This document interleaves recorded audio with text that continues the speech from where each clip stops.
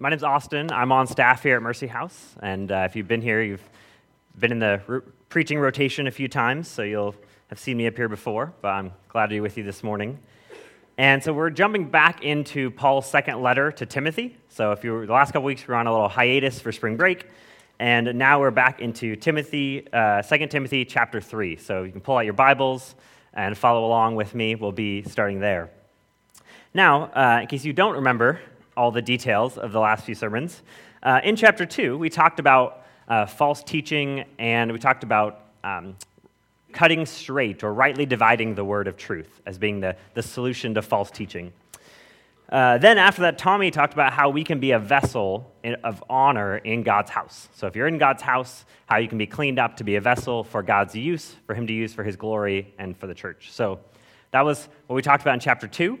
And now here in chapter 3, we have Paul again returning to this theme of false teachers. So here we are, beginning of chapter 3. And I think this whole section here, as we had read this morning, is really setting up a big contrast. So you see that in verse 10. It says, you, however, right, so he's talking to Timothy, you, however, Timothy, have followed my teaching. So he's setting up a big contrast between what we're going to see in the first part, verses 1 through 9, and what we're going to see in the second part. So I'm going to focus on the first half. I'll leave the second half for Billy next week. But we're going to focus in on the false teaching here at the beginning. Apparently I get all the false teaching passages, so it's not my favorite. It just works out that way. But false teaching was clearly a significant problem for the early church in general, and specifically for the church at Ephesus. So Paul actually warns the elders of the Ephesian church in the book of Acts. So in Acts chapter 20, verse 28, he says, pay careful attention to yourselves and to all the flock in which the Holy Spirit has made you overseers, to care for the church of God which he obtained with his own blood. I know that after my departure, fierce wolves will come in among you, not sparing the flock. And from your own selves will arise men speaking twisted things to draw away disciples after them. So he's saying these people are going to come, they're going to be like wolves, they're going to come in and they're going to cause destruction in the flock, right, which is the sheep, the church.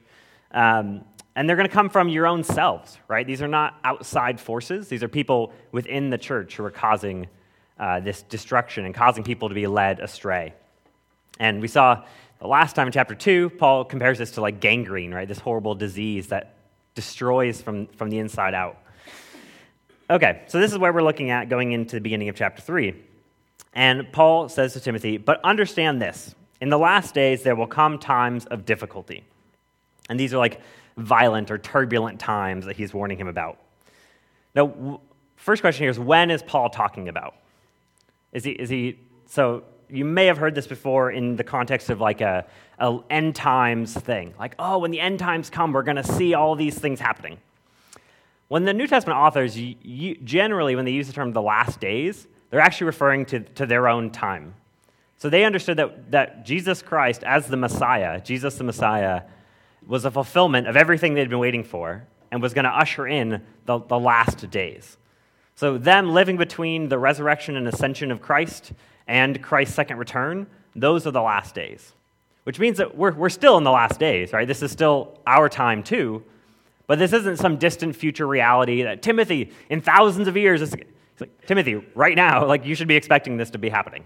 He's warning him about a current thing that's going on. About these seasons that he's going to experience. Now, why will these times be so difficult? Well, he says, for people will be like this. Okay, so the reason times are going to be bad is because of people. I think we can generally recognize that best times in life, worst times in life, usually have to do with people, right? Other people. So he gives a list of these people and talks about the kind of people they're going to be. So I want to briefly go through this list. There are 19 categories here, so we'll do this very briefly. But I think we'll see that these are not totally unique to the first century. We might be able to recognize some of these things here. So the first one, he says, for people will be lovers of self. And this is a term that it could just mean generic, like love yourself kind of thing, but generally is used in terms of narcissism. This is an inordinate self-love. Maybe you're familiar with I was given this acronym as a kid, the JOY, Jesus, Others, You. If you sort of order your life that way, you'll have joy. Well, this is people reversing the whole thing, right? Like you first, then others, then God, right? It's this inordinate self-love. Then we have lovers of money. And if you were here last week with us, Pastor Greg, First Baptist, talked about love of money and how this is something that consumes our society and our culture. It's hard to imagine a society more obsessed or driven by wealth. And not that wealth isn't of itself is so bad, but that it's the question of how do we acquire our wealth? What role does it play in our life? What do we do with it? Right? How does it drive us and shape us? And Paul actually warns Timothy about this in 1 Timothy. In chapter 6, he says, love of money is a root of all kinds of evil. It is through this craving some have wandered away from the faith and pierced themselves with many pangs. So he's saying, yeah, love of money, it affects everything else in your life, right? It starts to take over all aspects of your life. Number 3, boastful. This is pretty straightforward. There are all sorts of ways that we boast about our accomplishments, our achievements, or your GPA, or the kind of car you drive, or the house you own, or all these social status things. My child is an honor roll student bumper sticker, right? There are all kinds of ways we boast about our accomplishments in life. Proud. Again, this is should be straightforward. Think about pride. It's not that hard to imagine ourselves or others being proud. 5 is abusive. This is the word for blaspheme or blasphemy. So this is like slanderous speech against God or other people, right? So talking offensively or derogatively or hurtfully about towards God or towards other people. Disobedient to parents. I think here we start to see the relational effects of the first section, right? So we have these what seem like kind of more personal things, right? Like what you love and whether you're proud or not. These seem like kind of personal things. But now we see that these people are also disobedient to parents. So this isn't just a private thing. This has effects now in the relationships that these people have. And I think this is not a hard one for us to understand. Our whole country is founded on revolution, right? Like anti-authoritarianism is built into who we are as a people here in America. And so we can understand this disrespect for authority, right? This is coming out here, that disobedient to parents. And I think this fits really well actually with the next couple. So the next one is ungrateful, and this is the word akaristos. So a is in not, charistos meaning like grace, thanksgiving, gratefulness, right? So some people use the term Eucharist for communion, right? It means thanksgiving. So this is people who are not grateful. And we can think of charistos as like the basic disposition of all creatures to their Creator in light of their existence being totally dependent on God.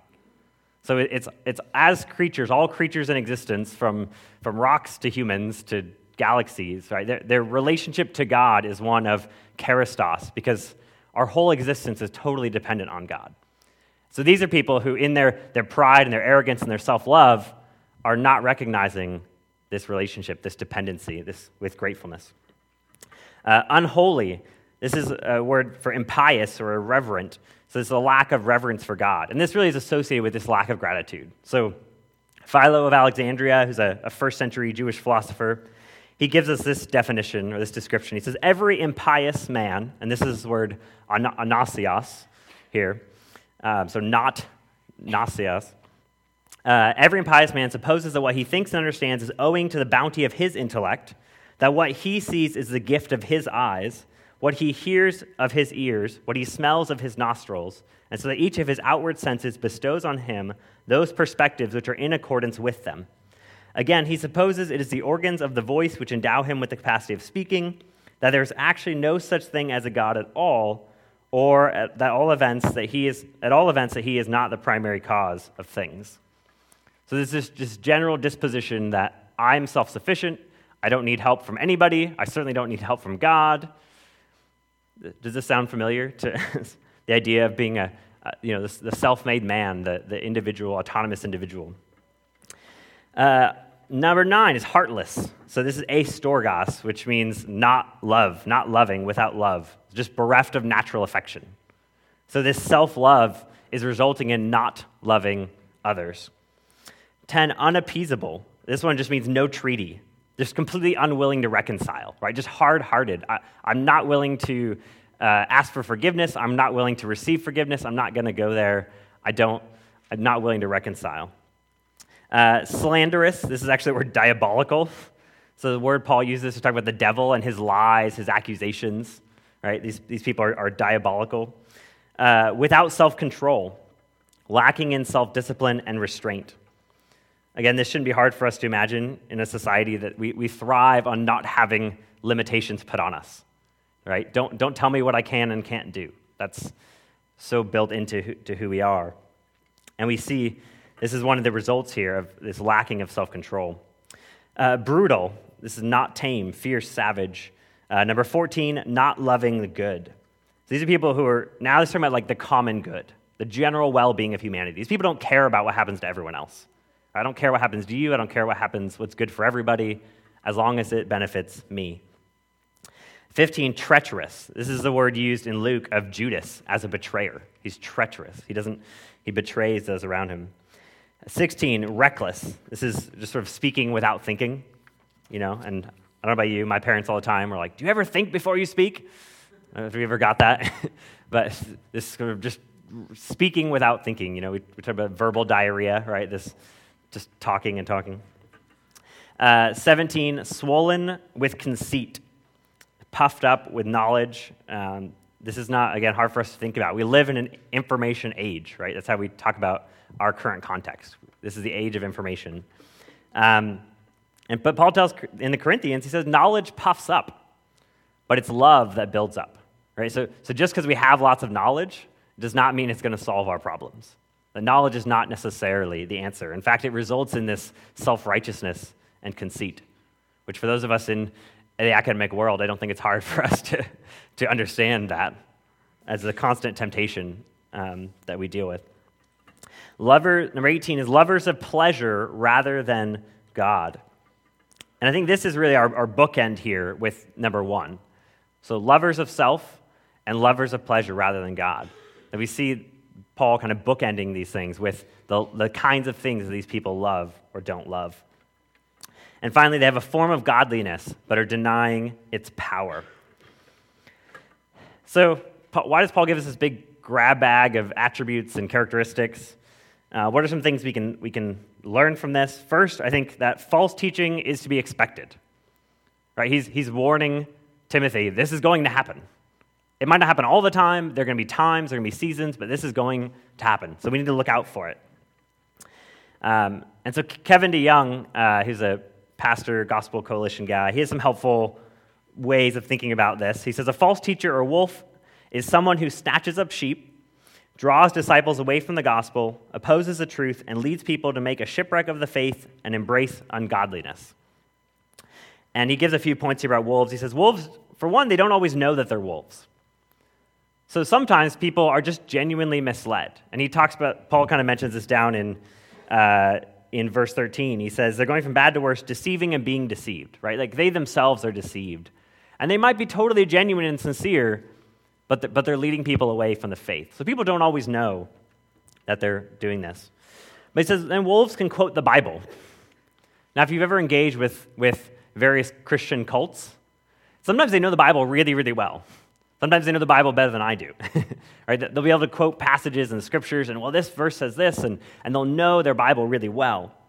But what you tend to see, and he says this number 3, he says wolves tend to be imbalanced. So they'll tend to know the Bible really well about specific things. And they'll take those specific things and make them the dominant thing. So, right, they might say something like, well, God is a God of love, so God would never do that. Right? And they take sort of one truth that we get from Scripture and sort of play it over the whole thing and ignore the rest of Scripture. So there's a tendency to be imbalanced, right? To favor some things instead of what people call the whole counsel of God, all of Scripture. Wolves prefer ambiguity to precision, right? It won't let you quite be nailed down on what they think. But then he says wolves come in different shapes and sizes.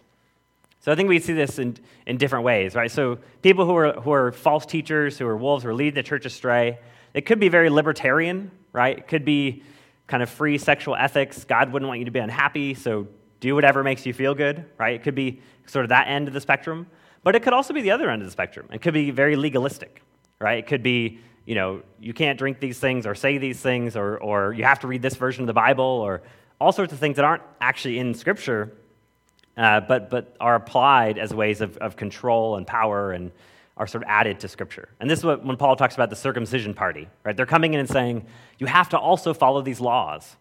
And he's like, no, that's not it, right? He's condemning them as being false teachers. So some things to think about when we think about wolves here. But I think we're looking at this long list of attributes. We see some common themes. We see pride, we see selfishness, we see a disregard for authority. But the most common issue, and we see those bookends, is love. And so I would say false teaching stems from a disordered love. And this is the way that actually Aquinas interprets this passage, that he says Paul's giving us the root of their iniquity, lovers of self, and then its diverse species. So all the ways that loving self all the ways that looks like in someone's life. That's how we should read the rest of the passage, he says. All those other descriptions are just a description of what love of self ultimately looks like. And I think this helps us understand something about sin. And this is the way that Augustine talks about sin and how we should understand what sin is. So sin is not just some things that we do, bad things we do sometimes, or good things that we don't do that we fail to do.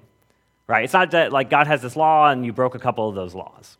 Right? That's not the full understanding of sin. And so when we think about the depths of the sin problem, it's not that we just sometimes do bad things, but it's that our loves and our desires, the things that are most deeply true about us and that drive us and motivate us, are misdirected at something other than God. So our loves and affections and desires are disordered. So when we think about original sin, it's not just that, sometimes people do bad things. It's that the very core of our being is oriented towards something other than the one true God. And we think about this when we see the greatest commandment, where Jesus says that the greatest commandment is to love the Lord with all your heart, mind, soul, and strength, and to love your neighbor as yourself. And he gives us this to sum up the whole law. Right? He's saying all of God's laws kind of come down, could be sort of, in a sense, boiled down to these two things. Why? Because if your loves are rightly ordered so that you love God with all your heart, mind, soul, and strength, you're going to do all the rest of the things. You won't be able to help but love your neighbor. You won't be able to help but live a holy life. You won't be able to help but live charitably and kindly and graciously and patiently and all the fruit of the Spirit that we see. That will be the natural result of being a lover of God. But the problem is we're not, by nature, lovers of God. We're lovers of self. And so our whole orientation is thrown off, and it's distorted. And so those other fruit then become a symbol of the things that we love. They start to show us what it is that we love. And I'll come back to that in a moment. But continuing with the passage here in verse 6, he says, "For among them are those who creep into households and capture weak women, burdened with sins and led astray by various passions, always learning, never able to arrive at a knowledge of the truth." So I think we do see here, though, that what Paul's concerned about is not just some bad theology, right? This is not just some people don't have their beliefs all correctly sorted out or something like that. This is something much more sinister, right? These are people who are going and taking advantage of those, taking advantage of people. So what is he talking about with these weak women? I think we need to understand the context of the first century, right? That most women in this context were fairly young. So they were very young when they got married. They didn't usually have formal education. They haven't had that much experience outside of the home, right? So there's a certain ignorance and innocence going on here. And these men are coming in and taking advantage of these women. So Paul's he's not calling out the women, right? It's not their fault in the sense that they're being deceived like this. The men here that he's describing, they're the problems, the ones who are taking advantage of these women. But we need to understand the context that these women are in. And the thing that jumped to my mind is like the TV trope in all the old, it's like in Hallmark movie kind of things of the snake oil salesman. Comes around peddling this false thing that's going to fix all your problems. And usually it's like they're going house to house and, the husband's at work and the wives at home. And they're like, if you just buy this thing, everything will be great. Right? And they're coming in and taking advantage of these women who they're not educated. They don't know any better. They don't know that what's going on here. So this is not a condemnation on the women. Paul is really calling out these false teachers. He says that they're always learning but never arriving at a knowledge of the truth. Now, what he means by knowledge of truth here is like the saving knowledge of the gospel.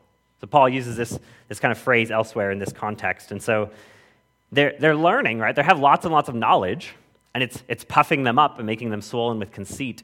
But they're never coming to accept the place where they understand the gospel, which is a submission to the authority and kingship of Christ, right? It's a very different kind of knowledge, right? The knowledge of the truth of the gospel. It's not just, I have more information in my head. It's I'm submitting my whole life to this reality, right? This person who is the truth, the life, and the way.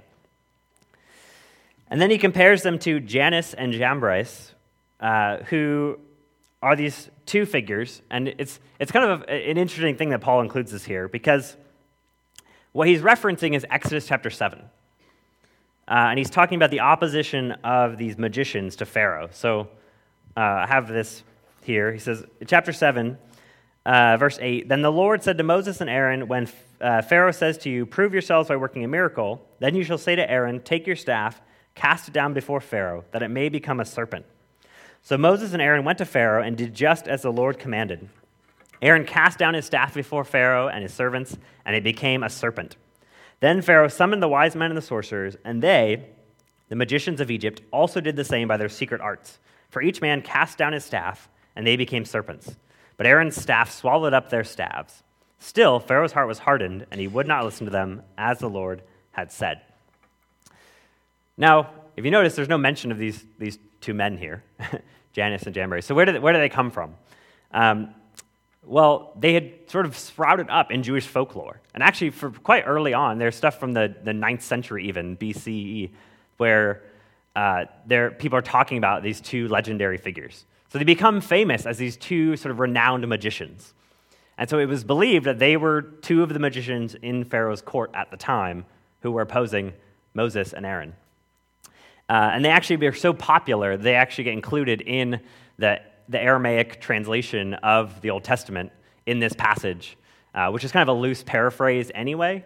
But in the Targum, these two characters show up in this passage. So it's kind of it's an interesting thing to see that the way Paul's drawing on what's become really popular folklore.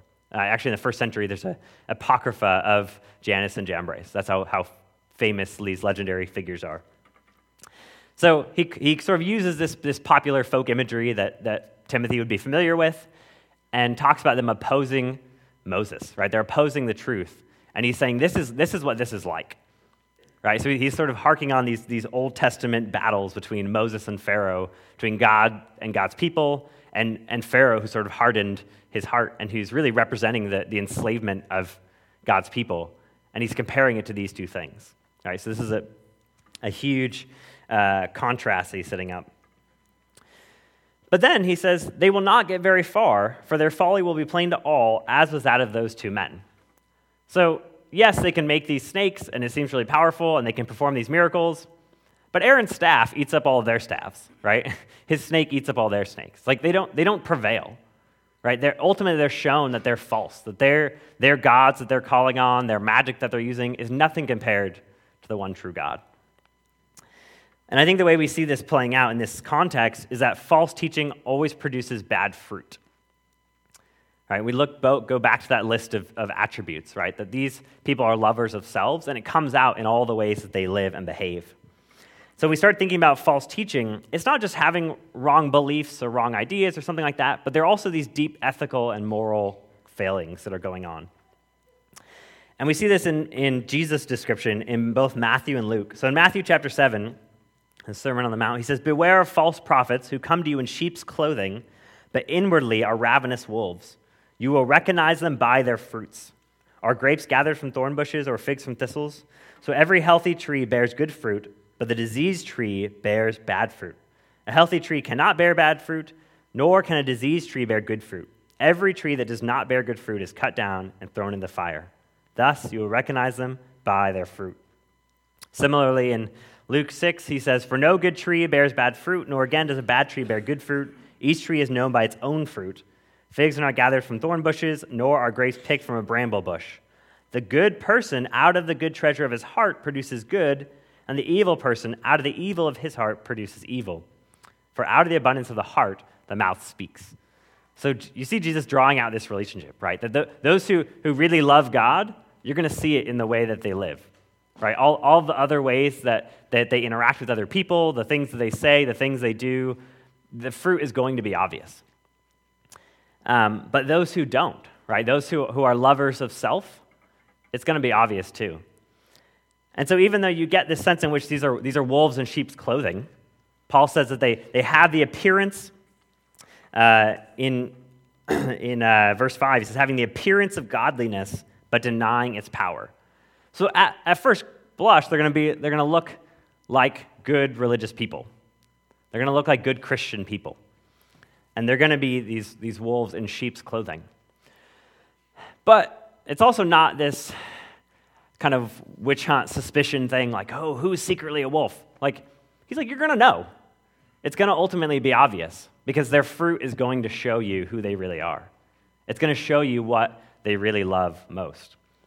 So there is this concern that you should be on the lookout for these wolves in sheep clothing, these false teachers, but at the same time, he says it's going to be fairly obvious in the end, right? You might be confused at first, and there will be some people who will be deceived and confused at first, but it will be clear to you, Timothy, who these people really are, because it'll eventually become obvious what they love the most. And so like I said, this fruit becomes the evidence of what's really going on inside. And we see this, I talked about that relationship between loving God and loving your neighbor. A lot of times the New Testament authors, they leave off the first part and they just talk about loving your neighbor. Because for them, the only way you can actually love your neighbor is if you love God.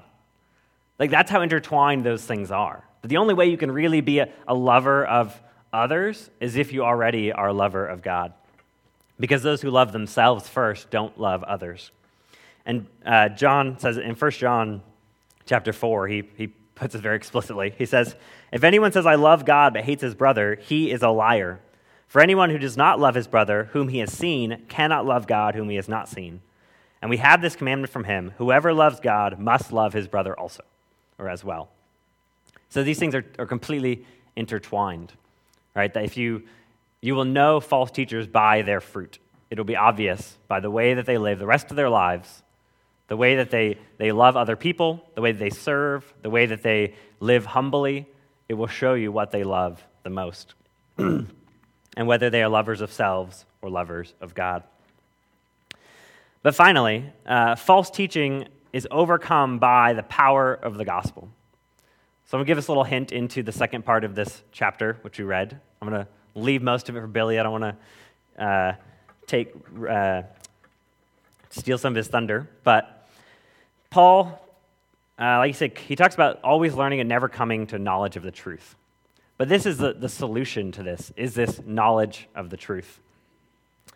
And so he tells him, you, however, Timothy, have followed my teaching, my conduct, my aim in life, my patience, my love, my steadfastness. So he's talking about this whole gospel that he has passed on to Timothy, this good news that God has become incarnate, that he walked and lived among us, that he took on our sufferings and our sin on the cross. He experienced this condemnation of sin, that he has died and risen again and ascended to be reigning king over heaven. This is this gospel message. And Paul has passed on that message, but also passed on his whole way of life to Timothy.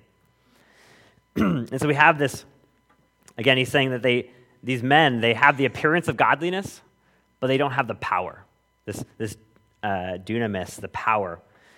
But Paul tells Timothy, back in chapter 1 of 2 Timothy, he says that God gave us a spirit not of fear, but of power and love and self-control. Right? That if you believe the gospel, you submit your life to the kingship of Christ, then you have the Holy Spirit, who is a spirit of power, which means it's going to transform your life. Similarly, in Romans chapter 1, he says, I'm not ashamed of the gospel, for it is the power of God for salvation to everyone who believes, to the Jew first and also to the Greek. For in it, the righteousness of God is revealed from faith for faith, as it is written, the righteous shall live by faith. So if our problem is ultimately this one of our loves being disordered, right?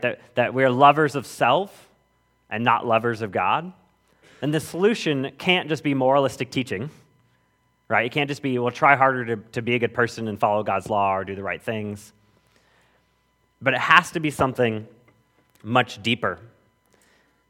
See, only God can transform our hearts in that way. Only He can transform the deep desires and affections of our heart to be oriented towards Him and not towards lesser things, especially ourselves. And so we need the gospel to do that. We need both the gospel that's passed down, that Paul has passed down to Timothy, this message of truth, but also he's saying my conduct, the way that I live my life, my aim in life, my patience, my love, my steadfastness, my suffering. He's saying, I've shown you what it looks like to be someone who loves God. You can see the fruit in my life. The way that I've suffered for the gospel, the way that I've humbly served in your midst, the way that I've loved the people around me. You can see that I love God. That my life has been transformed by the power of the gospel. And so he's setting up this juxtaposition, this contrast to say, this is how you know what it really looks like to be a lover of God.